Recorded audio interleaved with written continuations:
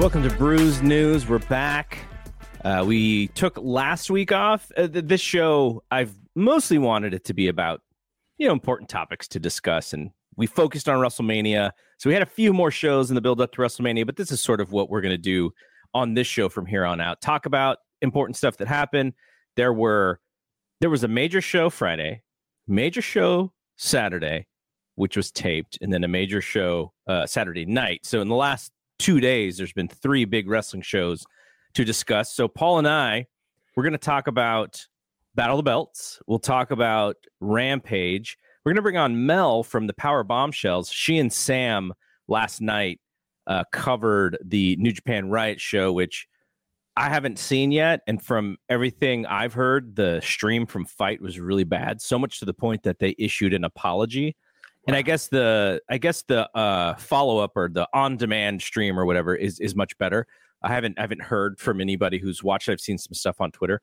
But yeah, supposedly it was really bad. It doesn't even hit New Japan World, I think, until May the 4th, maybe. So for those that's what I've heard. Hear about it and want to watch it, you still have to hit up Fight to see it. And we're going to start off here, because I have Paul on and we can talk some MMA. I was at Bellator 277. Did you get a chance to watch the show on Showtime? I haven't yet. We get it on YouTube up here, so I'm planning on watching it tonight. Yesterday was obviously so busy, and Friday too, actually.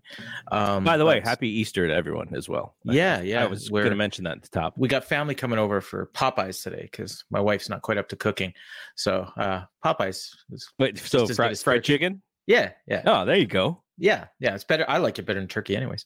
Yeah. But yeah, I mean, it's been a huge weekend with, baseball's in full swing. We got the NBA playoffs. Yeah. My hat here, the Warriors, Yeah. Did they win? They won fairly easily.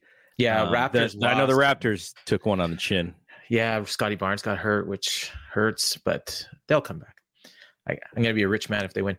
But yeah, it's been busy. It's been a busy week. I'm going to think about you every game. So hopefully every Monday's a holiday for me here. So that's, if I don't watch it tonight, I'll definitely watch Bellator tomorrow. But I heard it was kind of a mixed bag.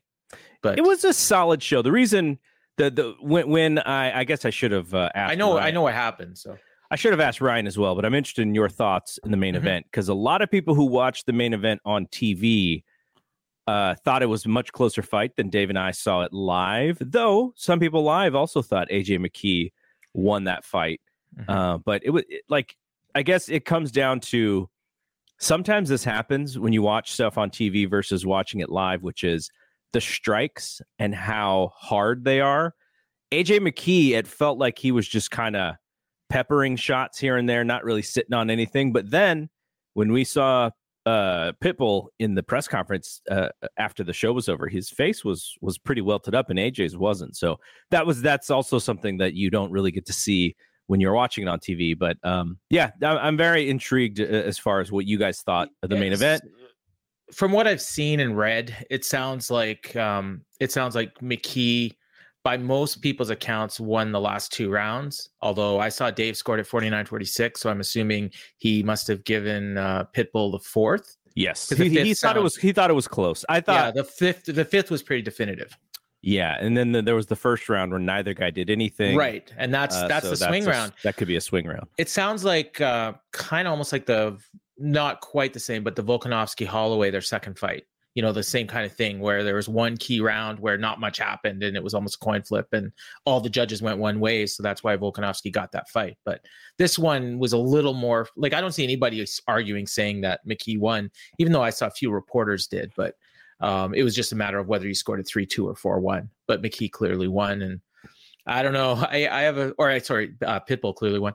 I have a feeling that McKee didn't really want to win, but okay. So that's an interesting thing because, we talk about this champions clause. Yep. After the show, one of the reporters asked Scott Coker about McKee's contract status. Coker said he doesn't think he's a free agent, but he's not sure. McKee, when they asked him, he said he wasn't sure either, and they're going to have to look at stuff. Mhm. So how can you not be sure what the contract status is going into a big fight like that? Well, because the key is, and I think it's the wording, and they probably have to check the language. But when McKee won the title on the last fight of his contract, it automatically rolls over for 3 more fights. Mhm. Now, is that 3 more title defenses or 3 more fights? And that's Right. probably for the lawyers to decide. Right. Yeah. So Right. I'm not saying McKee threw the fight or anything, but I'm saying if it was close, I don't think he's filing an official protest if he thinks, that he might be a free agent, because he clearly wants to go to UFC. And I think Pitbull does too. I think Pitbull wants UFC to come to him, which is never going to happen. Okay, so here's another question, which is, both of them are big fish in a small pond here in Bellator. How competitive are they with the 145 guys at the UFC level? I think they're at least top 10, maybe top 5. But man, featherweight in UFC is so stacked. You got Volkanovski, Holloway, Chikadze, Arnold Allen, who is like on a 9-fight win streak. There's your top 4 right there. And I did that off the top of my head without even looking. You got guys coming up like Bryce something or other, Mitchell, Mhm. and others, and so I know I even saw McKee. I think it was McKee was saying that he's done cutting to 145. So Yes, if he was going to go to 155, like, man, that division stacked too. But he's got a big name, and that's where the big money fights are, is at 155. So if he could get, he'd need like 3 wins, and he's in that mix with Gaethje and Chandler and all those guys because of his name. So I think he's more looking at the money and not so much, the prestige of being the champion. Although I'm sure he'd want to, his goal is going to be to win the champion. He's still really young. Like, he's so much younger than all those guys.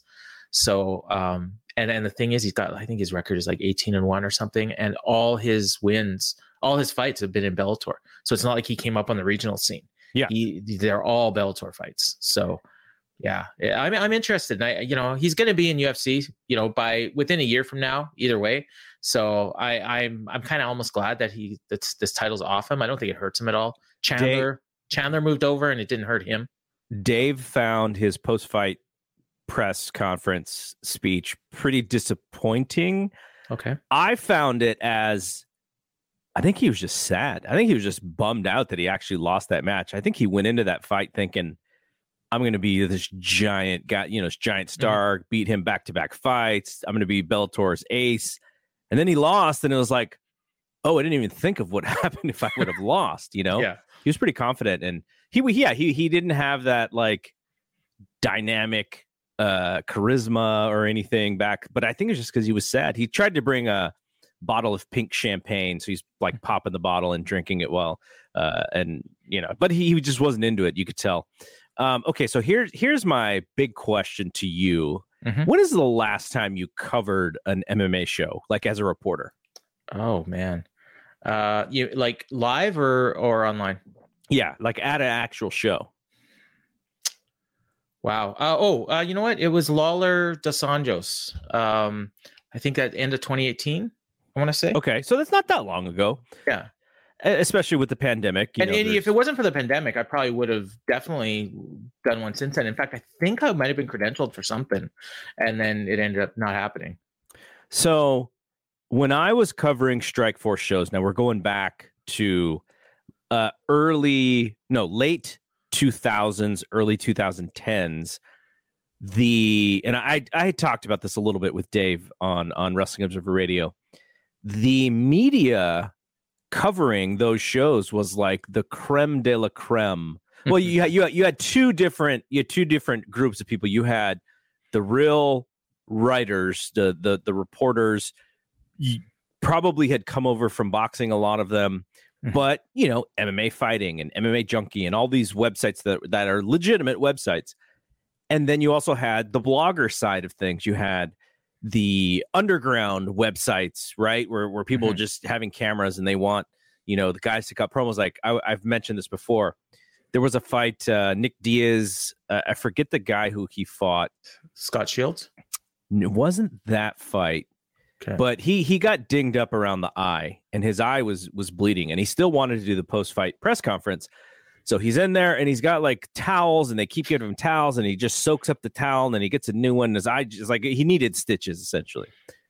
But Nick Diaz at that press conference was just monotone, just like short answers, kind of moody, sort of the Nick Diaz that you see on TV. But the second the underground MMA website with the handy cam was on him, he was all fired up, like, those are his guys, so interesting that just the way that it worked back then. I remember Dave Batista was backstage one time. Like, it was kind of a big deal. And so now fast forward, Strikeforce has been dead for years and years and years. But even in, I think the last Bellator show that Dave and I were at was whatever the Rampage and Vanderlei fight was in Bellator. Whenever that was the last time I was there with Dave. 2 or 3 years ago, maybe three or 4 years ago now. It was probably around the same time, maybe a little bit later than when I was doing the Lawler dos Anjos. And so even at that point, the media, it felt like most of the MMA media was covering that show. Now, not all, right? Mm-hmm. But it was a much bigger event. And so now fast forward 2022, you had Josh Gross and you had Dave and a bunch of young guys that I didn't even know who they were. Now, it doesn't mean that they were not doing a good job. They were asking pretty darn good questions. This was their beat. Like, they knew their Bellator. I was impressed with them, but it's not a big deal anymore in any way. And I was just it just made me think, we talk about the UFC and their dominance in the sport. That is a sign of things that I didn't realize, which is them dominating the sport that much. All of these other shows, even the media doesn't see them as big anymore. And I don't think that's a good thing because, Dana can control who he wants to let in as media, who he doesn't want to let in as media, who he can kick out Ariel Helwani if he wants. He can kick out Josh Gross if he wants. He could kick out the photographers if he wants. And so that's less of a free press mentality. And it just hit me when I was at that Bellator show going like, man, UFC being so dominant isn't good for the journalism piece or the coverage piece of the sport as a whole, because essentially what they've done is what WWE's always wanted to do, right? It's like you have one game in town that people care about and all the resources go there and then nobody's there to cover. Like, how does Bellator grow from where they are? Well, part of that in that ecosystem is getting more media. But if you can't even get the media to believe that you have a big show, and this was probably the biggest one that they've had or will have all year, that's a sad state to me. So we talked about this in the clinch on Monday, and Ryan had this on his column, his Monday morning roundup column, which he'll have a new one tomorrow. But I'll read what he wrote here. This upcoming Friday is arguably Bellator's biggest show of the year and perhaps of the last several years, and there has been no promotion or mention of it anywhere. You'd hardly know it exists or that Bellator even exists because you never hear anything about them. Their featherweight champion and arguably their biggest star and the star of this upcoming show, AJ McKee, doesn't even have his social media accounts verified, and he gets less traction there than lots of people associated with mixed martial arts. And Ryan brought up he gets more engagement from his round-by-round scorecards than AJ McKee does from his tweets. They need to do something because it feels like we're watching the slow death of Bellator, which would be sad. And Scott Coker, that's his town, right? San Jose is Scott's town. He did not even really seem all that excited about what was to come. I guess they got some shows coming up in Hawaii. Yeah, I'm looking forward to those, but yeah. It just seemed like, I don't know, the death of Bellator, I should have read that before I actually went. I didn't see what Ryan wrote, but that kind of it seemed like that was the beginning of what I saw. And if Bellator is not a big deal, we know that PFL, the only reason anybody even mentions them is because they're on ESPN, which is actually a thing in their corner, right? To be on ESPN. But that's the only reason anybody mentions them outside of Kayla Harrison and Clarissa Shields when she was there for that short time. So yeah, that's kind of sad. And I don't know what the future of this stuff looks like. In 2 or 3 years. It feels a lot like, WWE in 2002, There's going to be minor like a TNA Impact or something. Bellator is a lot close to TNA Impact than they are to WCW or AEW at this point. I think it's a good point. All right, let's talk some wrestling. We got to see AEW nice Rampage. Yeah, we got to see AEW Rampage on Friday. I got to watch it live because it was right before I was leaving for Bellator, so I watched it at 4 p.m. Pacific. I don't imagine a lot of people out my way were watching that show live, but especially with I think there was some play-in games later. So the playing games would have been later, but it was a very easy to watch show. Rampage is generally an easy to watch wrestling show. Having Moxley and Danielson as the BCC opening the show was good. I think the Butcher piece of it was sort of necessary for Wednesday, but it was short. The women's match was whatever. It was, I mean, it's just in that spot where you're just looking forward to that main event, right? Mm-hmm. And I think we can all agree that Ruby Soho, the steam is off of her a little bit. They need to build her back up because she came in as something special. I've seen arguments that she did better in WWE than AEW. I wouldn't necessarily agree with that, but you're definitely right that the bloom is a little off the rose. You and I had that's until they get canceled. I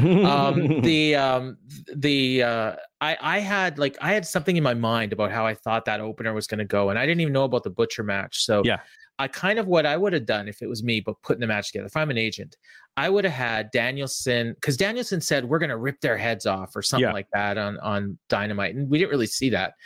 I mean, obviously, but I would have had like Danielson first start off and just beating the crap out of one of the Austin Gunn. And then he tags out to Moxley, and Moxley just kicking the crap out of the other gun, the young gun. And then they tag in Wheeler, and he's like, I want Billy, come on. Mm-hmm. And then he's getting beat on, and he's fighting back, and he's fighting back, and he's fighting back. And then he goes to make the tag, and then the other gun's like, tug. So he's basically fighting Billy Gunn the whole match. And get taking a beating, but coming back. And then he finally makes a hot tag. They come blah, blah, blah. And then they come back in. And then Wheeler gets the big win. Maybe he's bleeding. Clearly he's taking a lot of punishment. But I would have had that whole match be to showcase Wheeler Yuta. Mm-hmm. And instead, he started the match and he got the pin. But Danielson did most of the selling. And we didn't really see the destruction that was promised. And I kind of thought they gave the Guns a little bit too much. But and then I would have just, not even had that second match, and the Ruby match could have been like short, like the Butcher one was. And then the main event was great, like great TV title match. I have no problems except for one spot, but and I didn't really have a problem with it, but it was a great match.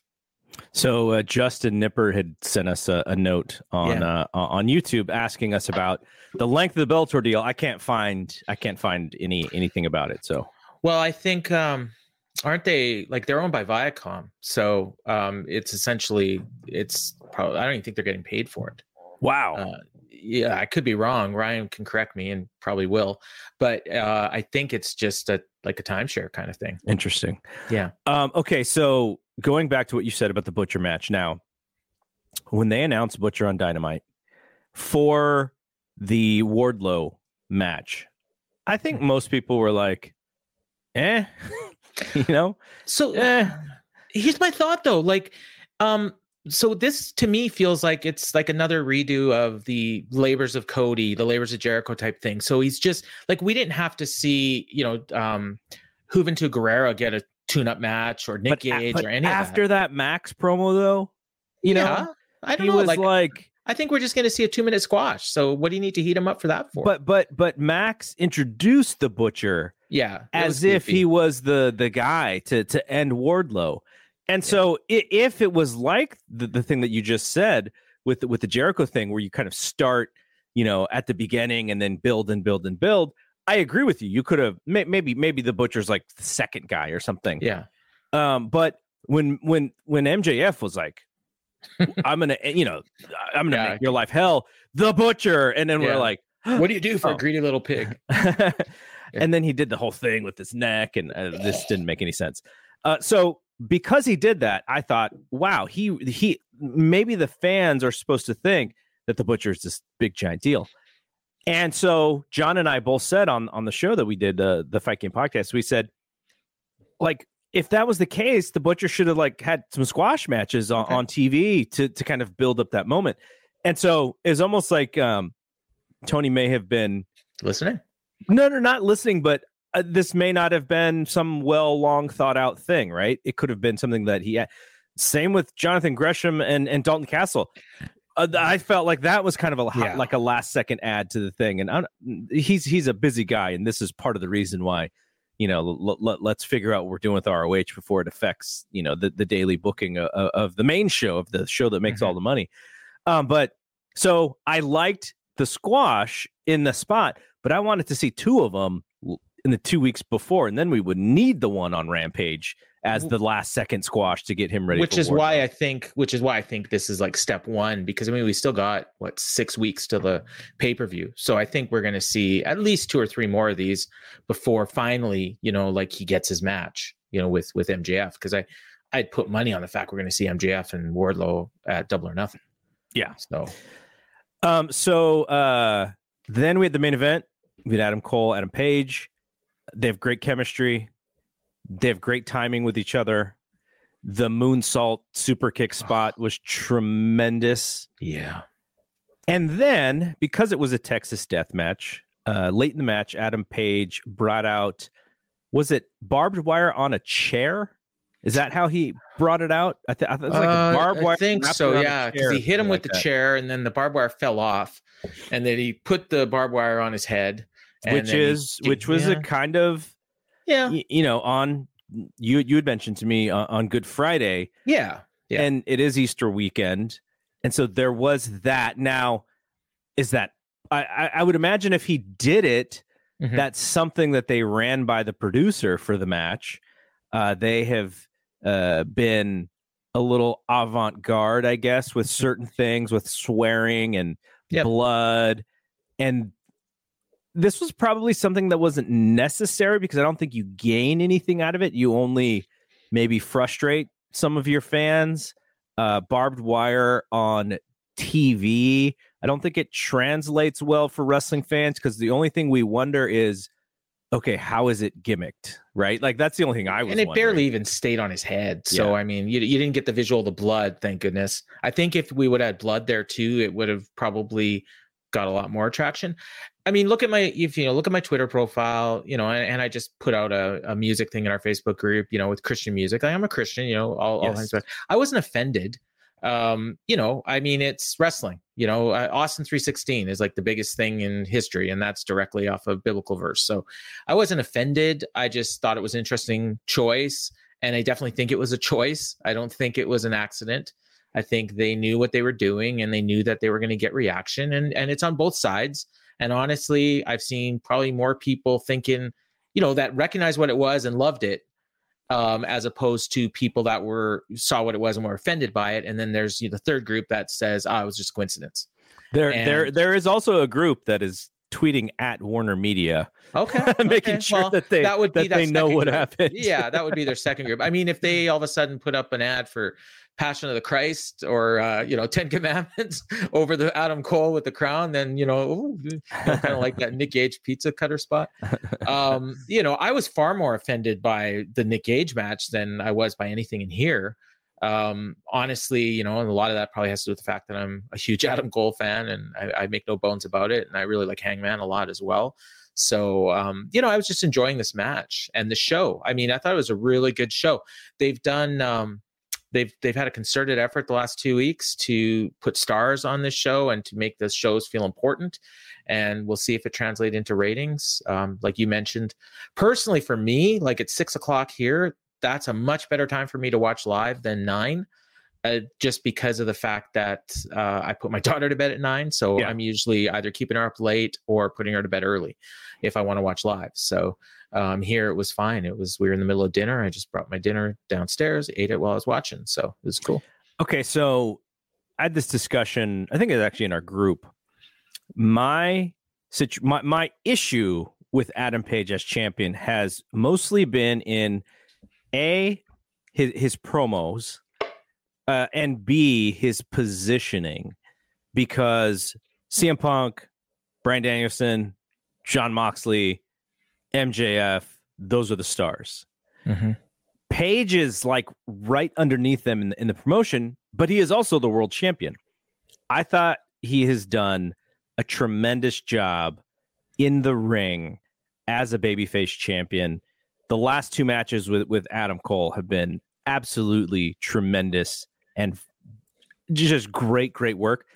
But there's still that piece that he's missing as the top guy. I don't know if it's maybe it is a promo thing, but he's got like the entire package except for this one thing. And I'm not sure what that one thing is, but other than that, he's been great. What do you think about his run so far?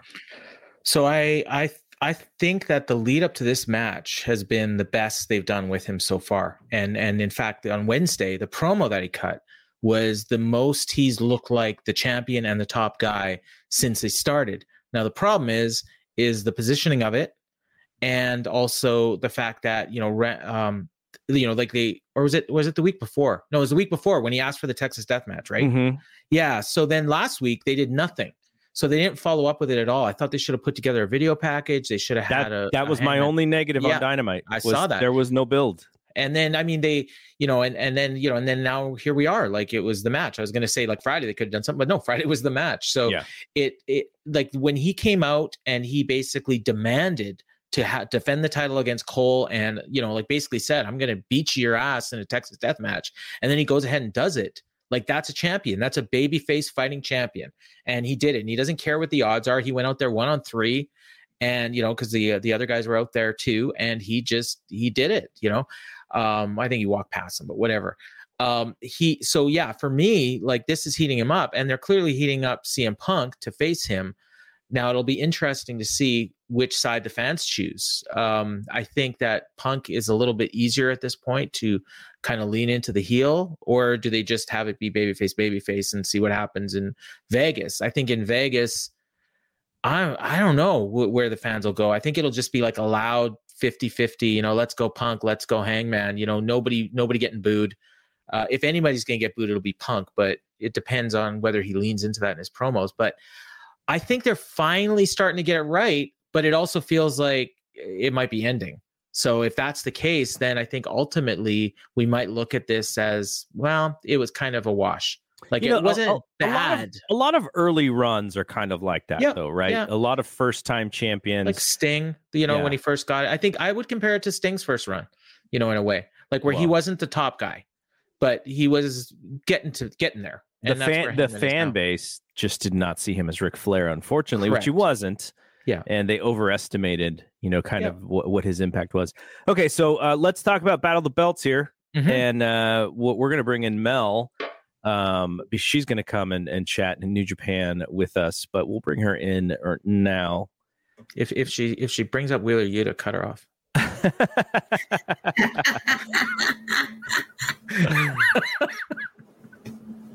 Oh, there's so much better stuff today. I will be bringing up Wheeler Yuta until the day that you have to admit that you, in fact, are a lover of Wheeler Yuta. I think Paul's going to come around, because it's funny. I when I described my feelings on him, it dawned on me I'm describing 2004 Bryan Danielson. Huh? So maybe in 15 years he's going to be my favorite wrestler. I'll probably be dead, but Mel, you and Sam talked a little Battle of the Belts last night on Power Bombshells, so I figured I'd bring you in a little early, because that show, it should have been, just by the fact that there was 3 title matches, should have been better than most Rampages, but I thought the Rampage show was better. The main event was better than I thought anything on that show. So let's just kind of go from beginning to end. So we had Sammy Guevara against Scorpio Sky, and I was not sure what they were going to do with the booking here, but they put that belt on Sammy. Has Scorpio Sky, did he have a previous title defense of this belt? One defense. Who he did had he face? one. Wardlow. And That's right. He lost like 7-on-1. That's right. Or yeah. Sam and I talked about this last night because I was irked and she told me who it was. And of course it was like late, so I don't remember. I'm terrible at this. She's so good with the facts but the point is he had one defense. Yeah. And they can do better. Now this is a belt that they are not afraid to bounce, right? They've bounced this belt around several times. They created a second belt for some reason whatsoever. I imagine Dan Lambert's still going to be wearing that second belt, even though Scorpio Sky is not the champion anymore. This could set up something between Sammy and Ethan Page as well. So we'll see where it goes, but it seems like they are really leaning into this Sammy Guevara, Ty Conti couple. And these folks got to turn heel, right? Like there's no, like the crowd, I think from all the live perspectives we heard, 80 to 20 boos for Sammy Guevara. So they fixed the sound on Battle of the Belts, because I did not hear that from the crowd. Did you hear the heavy boos for Sammy? Because I didn't really hear them. I heard them. Okay. I was actually asking it. There was an early on bunch of them, it felt like, and then maybe some people were like, no. But then it happened. It almost was like there was a little bit of amping up of booing. Okay. You were hearing like a very light "Let's Go Sammy" and then a huge "Sammy sucks." Okay. So that's probably where the 2080 came from. It was there. It was definitely there because I just rewatched it because I didn't get to catch all of it because of the New Japan thing, and I wanted to watch the full thing. That was one that we talked about. Yeah. I don't know. The TNT belt. So now there's two people that have had it for 3 times, and that's cool. And it's like, and one of those people you may or may not know has actually left the promotion. I'm not sure. But the point is, so we've got this guy that's had it 3 times. And then we have a couple of other people, like Darby Allin had a good run with it. That was fun. Mm-hmm. But they've never given Sammy a good solid run with it. So maybe now they will, and maybe they'll use this. But I find myself not caring about the TNT belt. And I don't like not caring about the TNT belt. I'm getting to the point where I like, what's next with the TBS belt? And that was not my thing at all. But because there's some intrigue to the Jade versus some of these other women's story, that's getting over better with me than the TNT belt right now, because it's like they made it important, but also it has no identity. It's like, what? Okay, it's supposed to be the next thing down from the championship title, belt. Yeah. And Tony really wanted to do that. But I don't know. And then, they must be doing the heel thing as far as that goes, he did use a low blow to get the win. So use a low blow. Yeah. And then Tony was like, well, the other guys would have done it. And then they're like, come on, Tony. And so it's like, and then even when they were kissing at the end, even Tony was like, ugh, can we move on? So independently of each other, Sammy's a great babyface. Ty, when she came in, lots of cheers, right? So independently of the couple, they are very good baby faces. But the second that they came together, and it was almost like the prom king and queen thing, that you just hated both of them because they were together and putting it in everybody's faces. That seems to be the gimmick. And if they can utilize it, I think since Sammy left the inner circle and kind of became his own man without Cody, it was like, okay, can this guy carry this program? And the Dan Lambert program stuff was fine. It was okay, but it wasn't, I wouldn't say it was great. They were still putting Sammy in the stupid card reading thing, the Love Actually spot. And so we'll see what happens. I hope that it sort of gives him a little bit more of an identity, rather than just being the working babyface champion, because they have so many working baby faces in that group. So hopefully this gives him an identity as a heel. and together the act can be, and they lean into the booze, right? Because you know, Cody and Brandy did not really lean into the booze, and it just made them get booed even louder. So maybe that's a trick. Don't lean into the booze. Let them upset you, and then they'll boo louder, and then you really get what you want. Maybe lay off. Oh, I'm sorry, Paul. No, you go ahead. I got a thought, but go ahead. Lay off the relationship.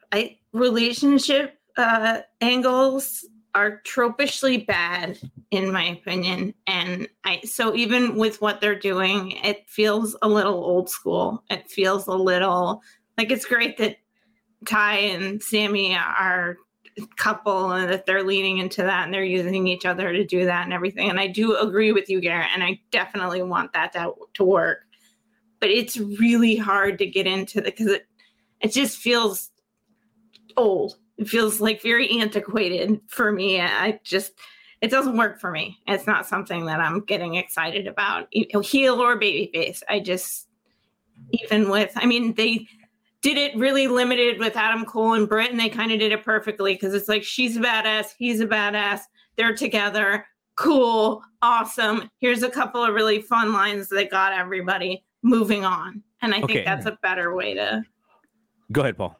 I'm glad she brought that up because it kind of plays into what I was thinking.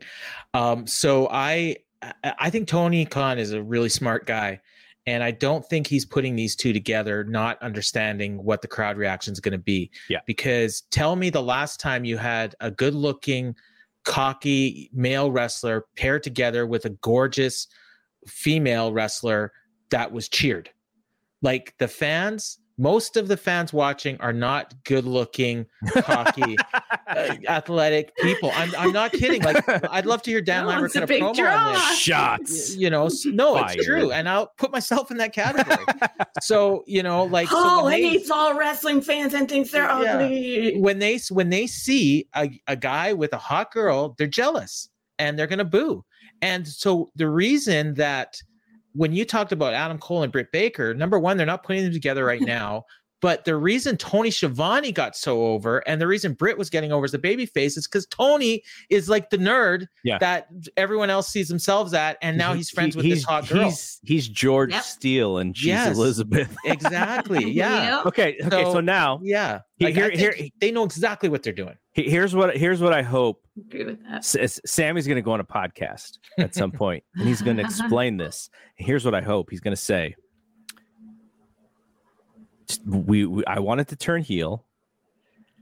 I wanted to involve Ty into this, and we studied tapes of Edge and Lita when they turned heel. Now, I hope we don't get live sex on Dynamite. But that is a twosome that really worked, right? Like they worked for the short time that they were together. There was some real life stuff involved there too, which added to the heel aspect of it. That added to the heat that they got.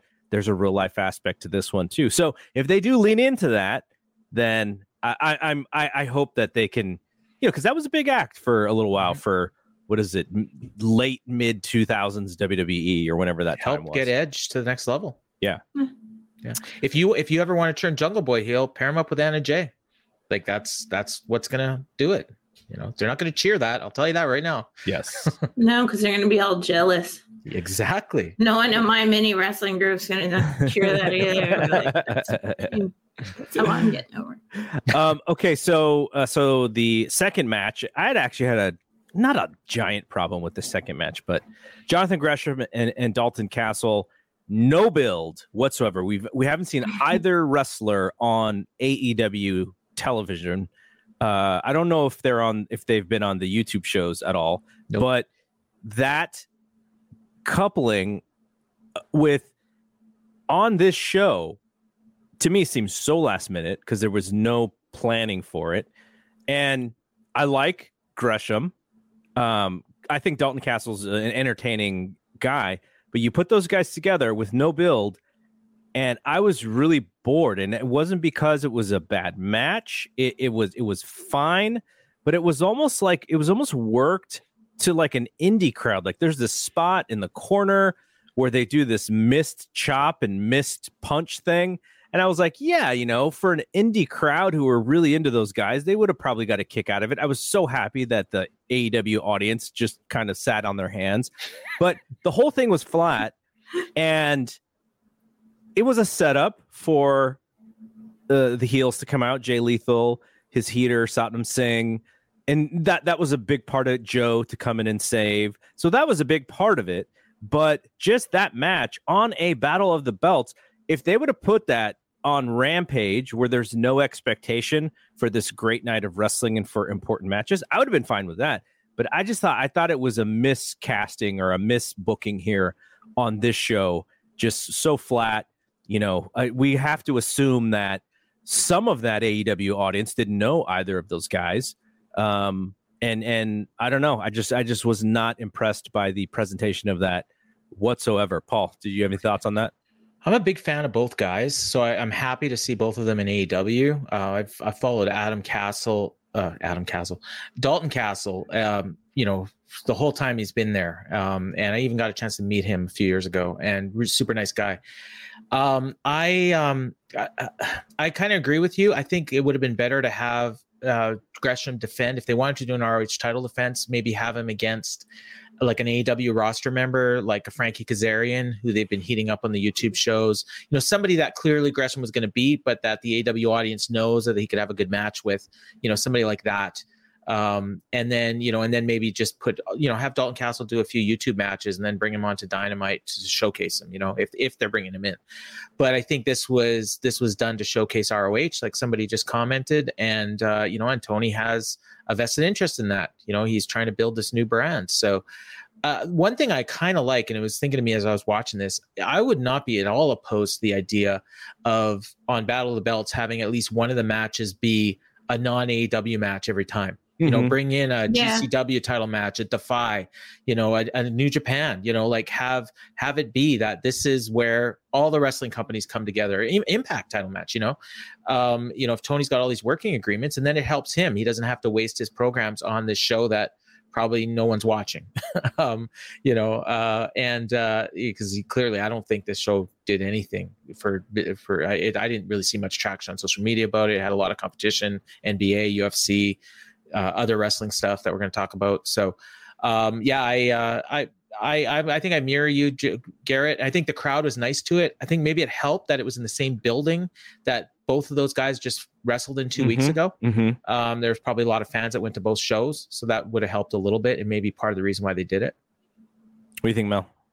I think that the one big thing for me, like Sam was very excited that Dalton Castle was coming, and he got the full, you know, the opening. With the boys. He got the whole thing. And they did. I mean, and that was great. And for someone like her who's seen him wrestle for a long time, that kind of payoff is really cool. And that is one of the nice things about AEW is that there are a bunch of us that get that here and there, you know, but that can't be everything. And so there's that side of it. And then the Gresham side of it, which I watched Gresham wrestle Rocky Romero on Thursday on Impact, and I was super excited about that. But that's because I'm super excited about watching two strong style wrestlers go after each other. And I know who they are, and I know what I'm looking at. And I knew that was out there.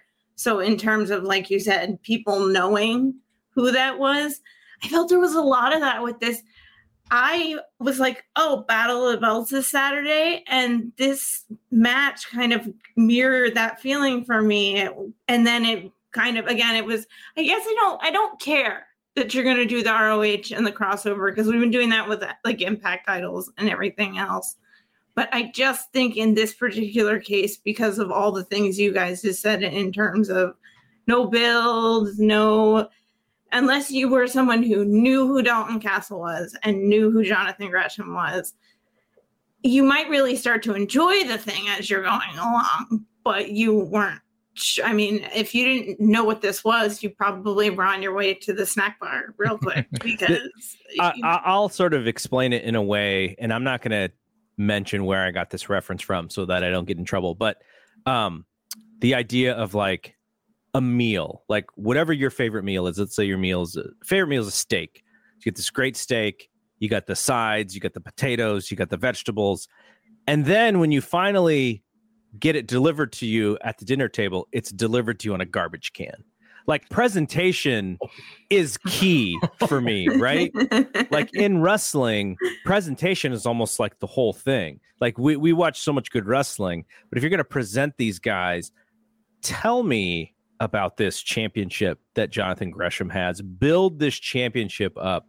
Give me some backstory on Dalton Castle to make him feel bigger than just a guy who was on ROH who's got a cool gimmick. And so that's the thing that I thought was missing, because they had an opportunity. Now, maybe it's not on a 1 hour show because they had the 3 matches, but I just thought there was an opportunity there to present them in a great way. One of the guys on commentary, I think it may have even been Excalibur, even almost pointed it out or it was Tony Schiavone, where he said that the line was, I don't know much about ROH, but I'm learning about it now, or something. It was very much like, I'm not saying it was like calling out the boss or anything, but it was very much, it was like, oh, don't say that.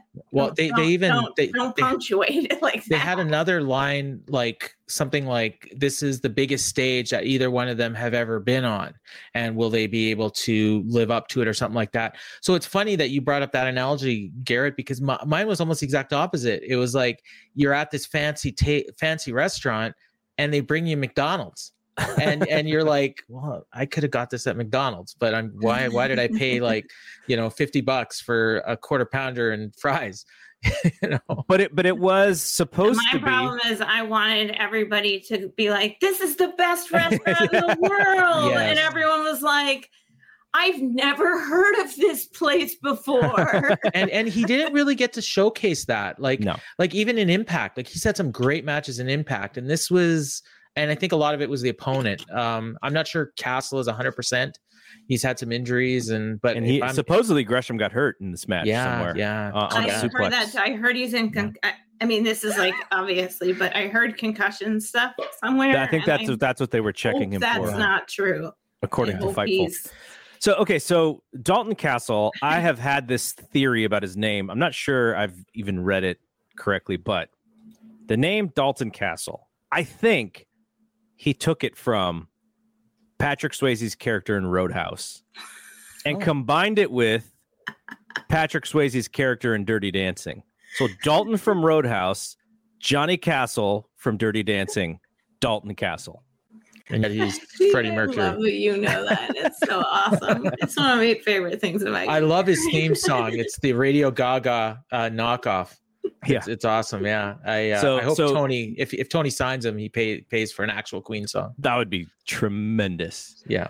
No, he should get She's Like the Wind. Yeah, there you go. that would be tremendous. I would oh my god! That. So Adam in our who's watching says he had to cancel his progress book, and I saw that tweet. Yeah. And everything. So, okay, so. Let's head to the main event, and then we're going to talk some New Japan, Windy City Riot. Main event: Thunder Rosa, Nyla Rose.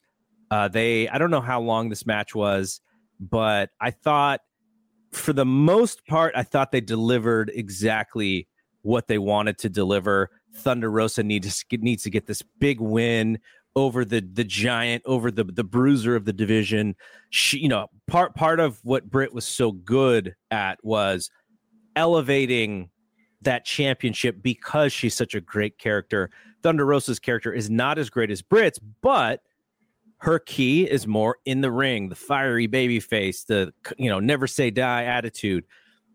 Paul, do you think that they delivered everything in that title match to maybe get Thunder Rosa something before whoever her next person is?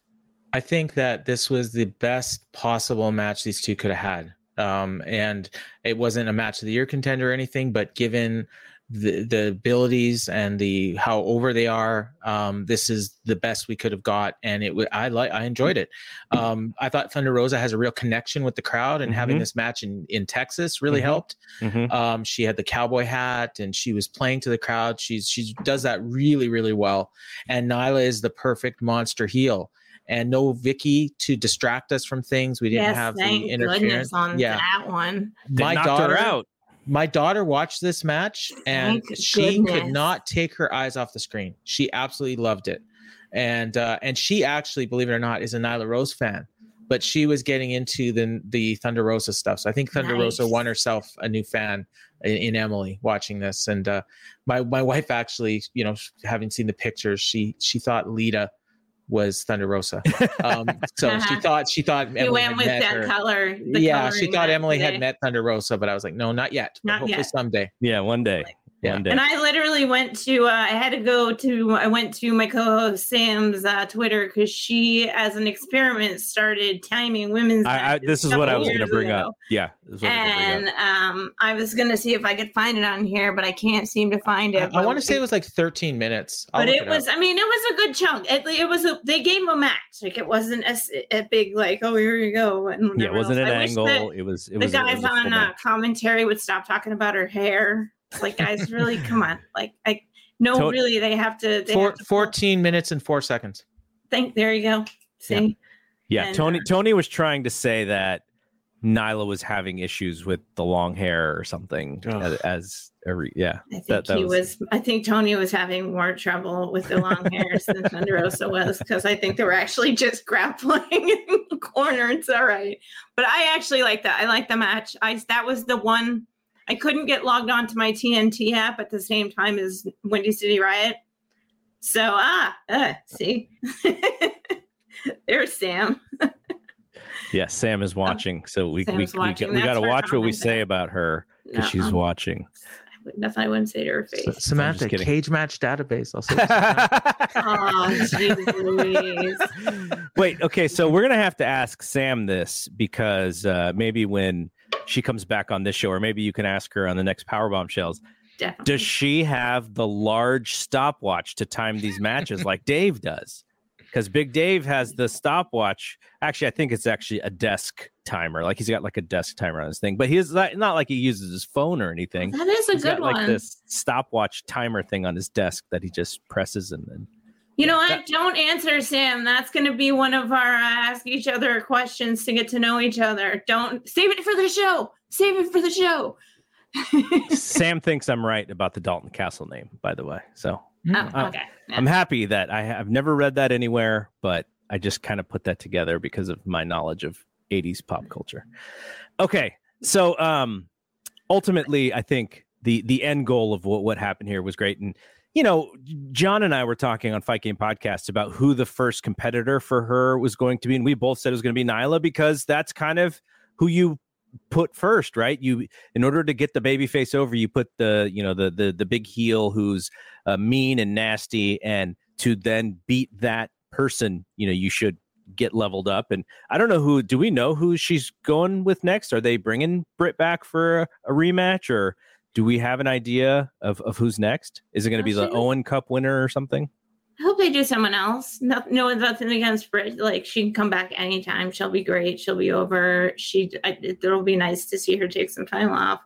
I hope that like Nyla Rose sort of gets that like Awesome Kong thing going, where she becomes like more and more talented, and then helps get someone else like the next level.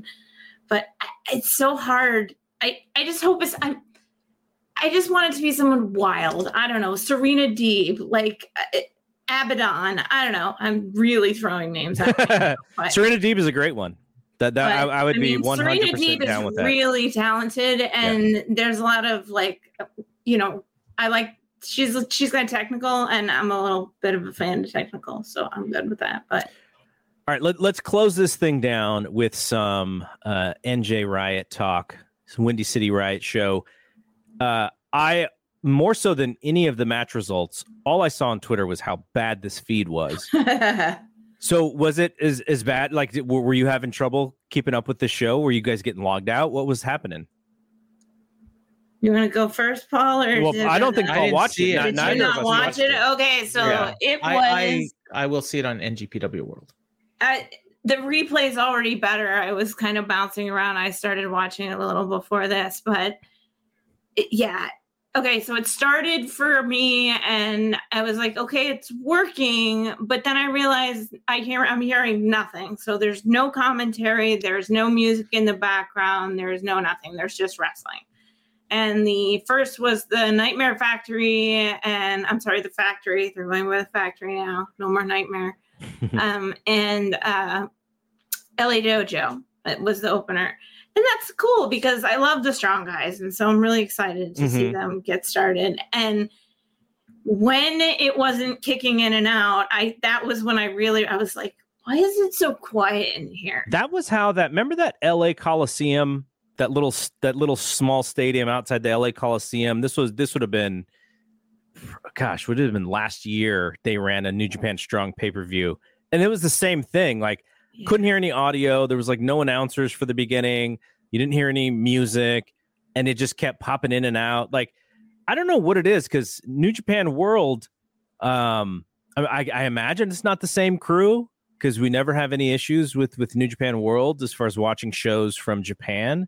So it's, this Fight TV. I wonder if it's a Fight TV thing because they're selling the show. Maybe the production is not New Japan. I don't know, but there's something going on, because I've had trouble with this show in the past, and it's kind of frustrating because you're paying for it and you're watching it live and you want to cover it, and the story becomes not the great wrestling, but this problem with watching it. So the F4W coverage says the audio sounded like it came from an ECW bootleg VHS. I was actually I was chit-chatting with Justin a little, and he was making fun of, he showed me the old school thing where it was like the little one that, we all used to use back in the late 90s or whatever. So Adam says internet pay-per-view is a risky deal. Should it? It's been around for 18 years, 20 years or so. Like, should it be a risky deal anymore? It feels like it should be. Everything is streaming these days, right? What's the difference between this show and putting the WWE show on the Peacock network? Like, it's all the same technology. So I don't know why they can't figure it out. I think when you have an established platform like Fight, you expect that it's all going to be the same. And what you don't realize is that they're all handled by the individual companies. Yeah. Well, here's the thing. They were selling the New Japan. So this was a pay-per-view here, but it was also a pay-per-view in Japan. And what Chris Sampson was saying was that you could buy it for an additional thing on New Japan World and, do the it was Japanese streaming. So you would have heard the Japanese announcers and everything, but they would have had to bring a crew to do the Japanese stream. Sure. That would have gone to New Japan World. So why not bring a North American crew with you too, or use this? You know what I'm saying? Is that they had to have brought, because I didn't watch it on New Japan, so I can't confirm whether or not people actually saw it better. Yeah. But it sounded to me like if I had watched, and I don't care, I like the Japanese commentary once in a while. I love Kevin Kelly, my favorite person in the whole wide world when it comes to that. But I can rewatch it when they do it. But what ended up happening is because it kept kicking out of the signal. Yeah. I don't think he made it on until this second match. Okay. So so even that makes sense. Okay. So let's quickly go through some of these matches. First question. How was a Filthy Tom's jorts? Oh man.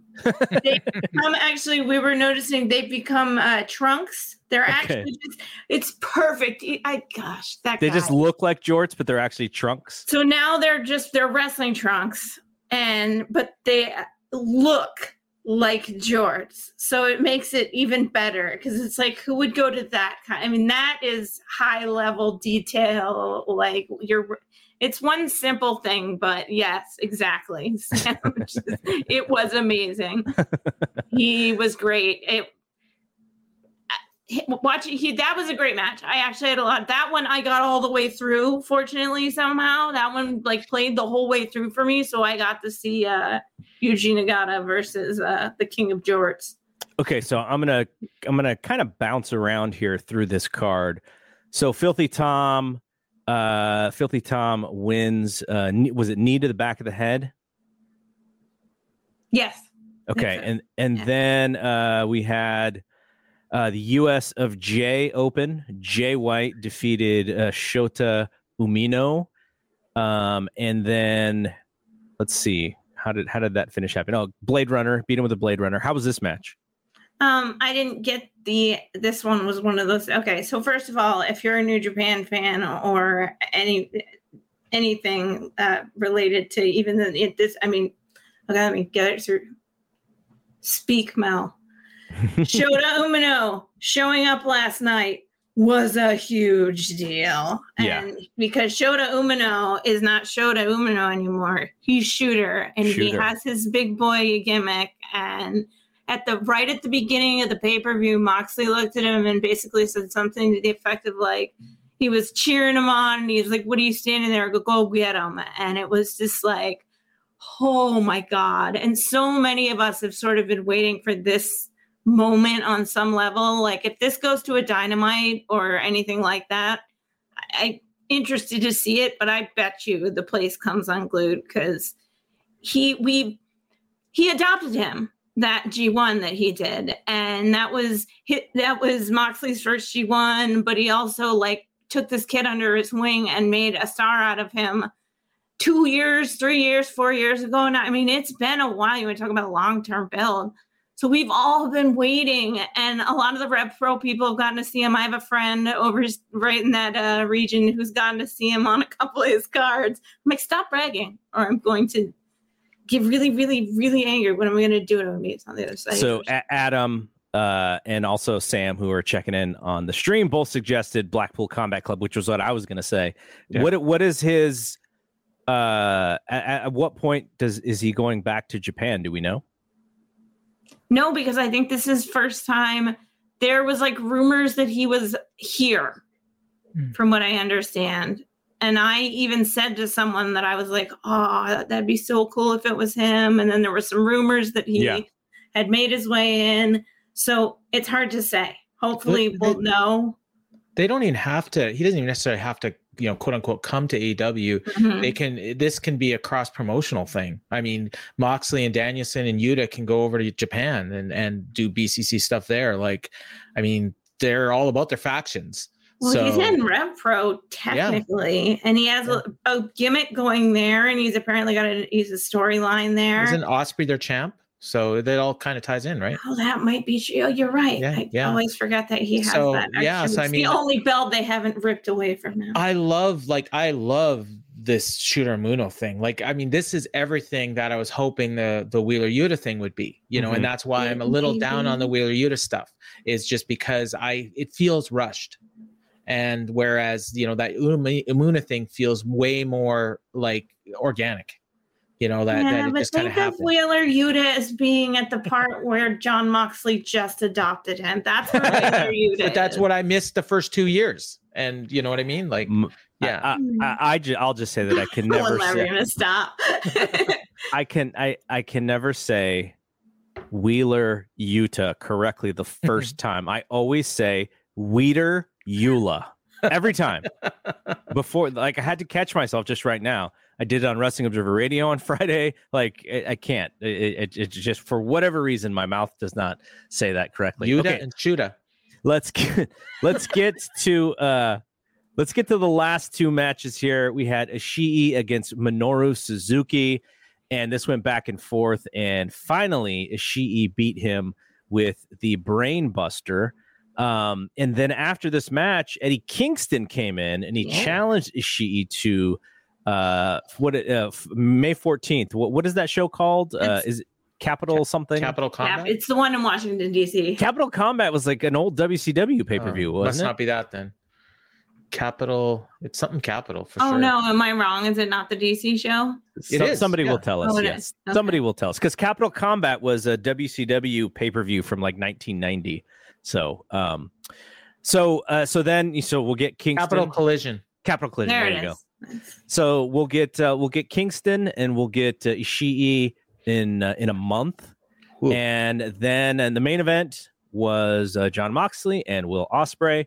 So I saw the end of this match, and so I saw the part where Moxley hit the paradigm shift, and the referee counted 3, and then it looked like Ospreay kicked out at like 2 3/4.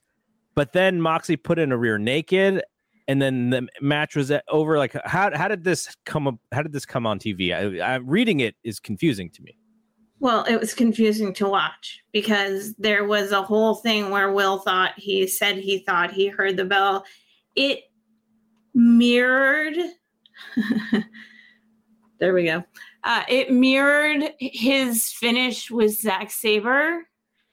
If you caught that finish where he tapped out, but then but there was some sort of weird like glitch in the way that he heard the bell. And so now he's running around saying, I didn't tap out against your champion, but he did. And it's by this time, the thing was literally, the last few matches for me were virtually unwatchable. I was getting like ins and outs. I need to go back and rewatch. But it sounds very much like the Will Ospreay, Zack Sabre finish with a lot more blood. And I mean, I think Moxley pretty clearly tapped him, but he was like, no, I heard the bell before I tapped. And you had you didn't. And then there was actually a fun Will on Twitter when he's making fun of himself on Twitter, where he was like, did you really think I was going to tap out to your word deleted finisher? And it's pretty funny. But so it's, I don't know, it kind of ended. If I didn't know better, I think it was just Ospreay not wanting to do business, but I don't think that's what it is. Or like when I watched that's how it reads. Or the referee screwed up or something. Yeah. There was a lot of, it felt confused and it looked confused. And so it was hard. I'm just like, I'm not sure where they're going with. Will's basically going on he's having a big temper tantrum right now. He demanded that Sonata give him the U.S. IWGP U.S. Championship because he keeps having belts ripped away from him. And he like essentially threw a temper tantrum in the ring in his face. So I'm not sure what they're doing with Will right now. I guess this is playing into it. Maybe it's building to like real G1. Yay.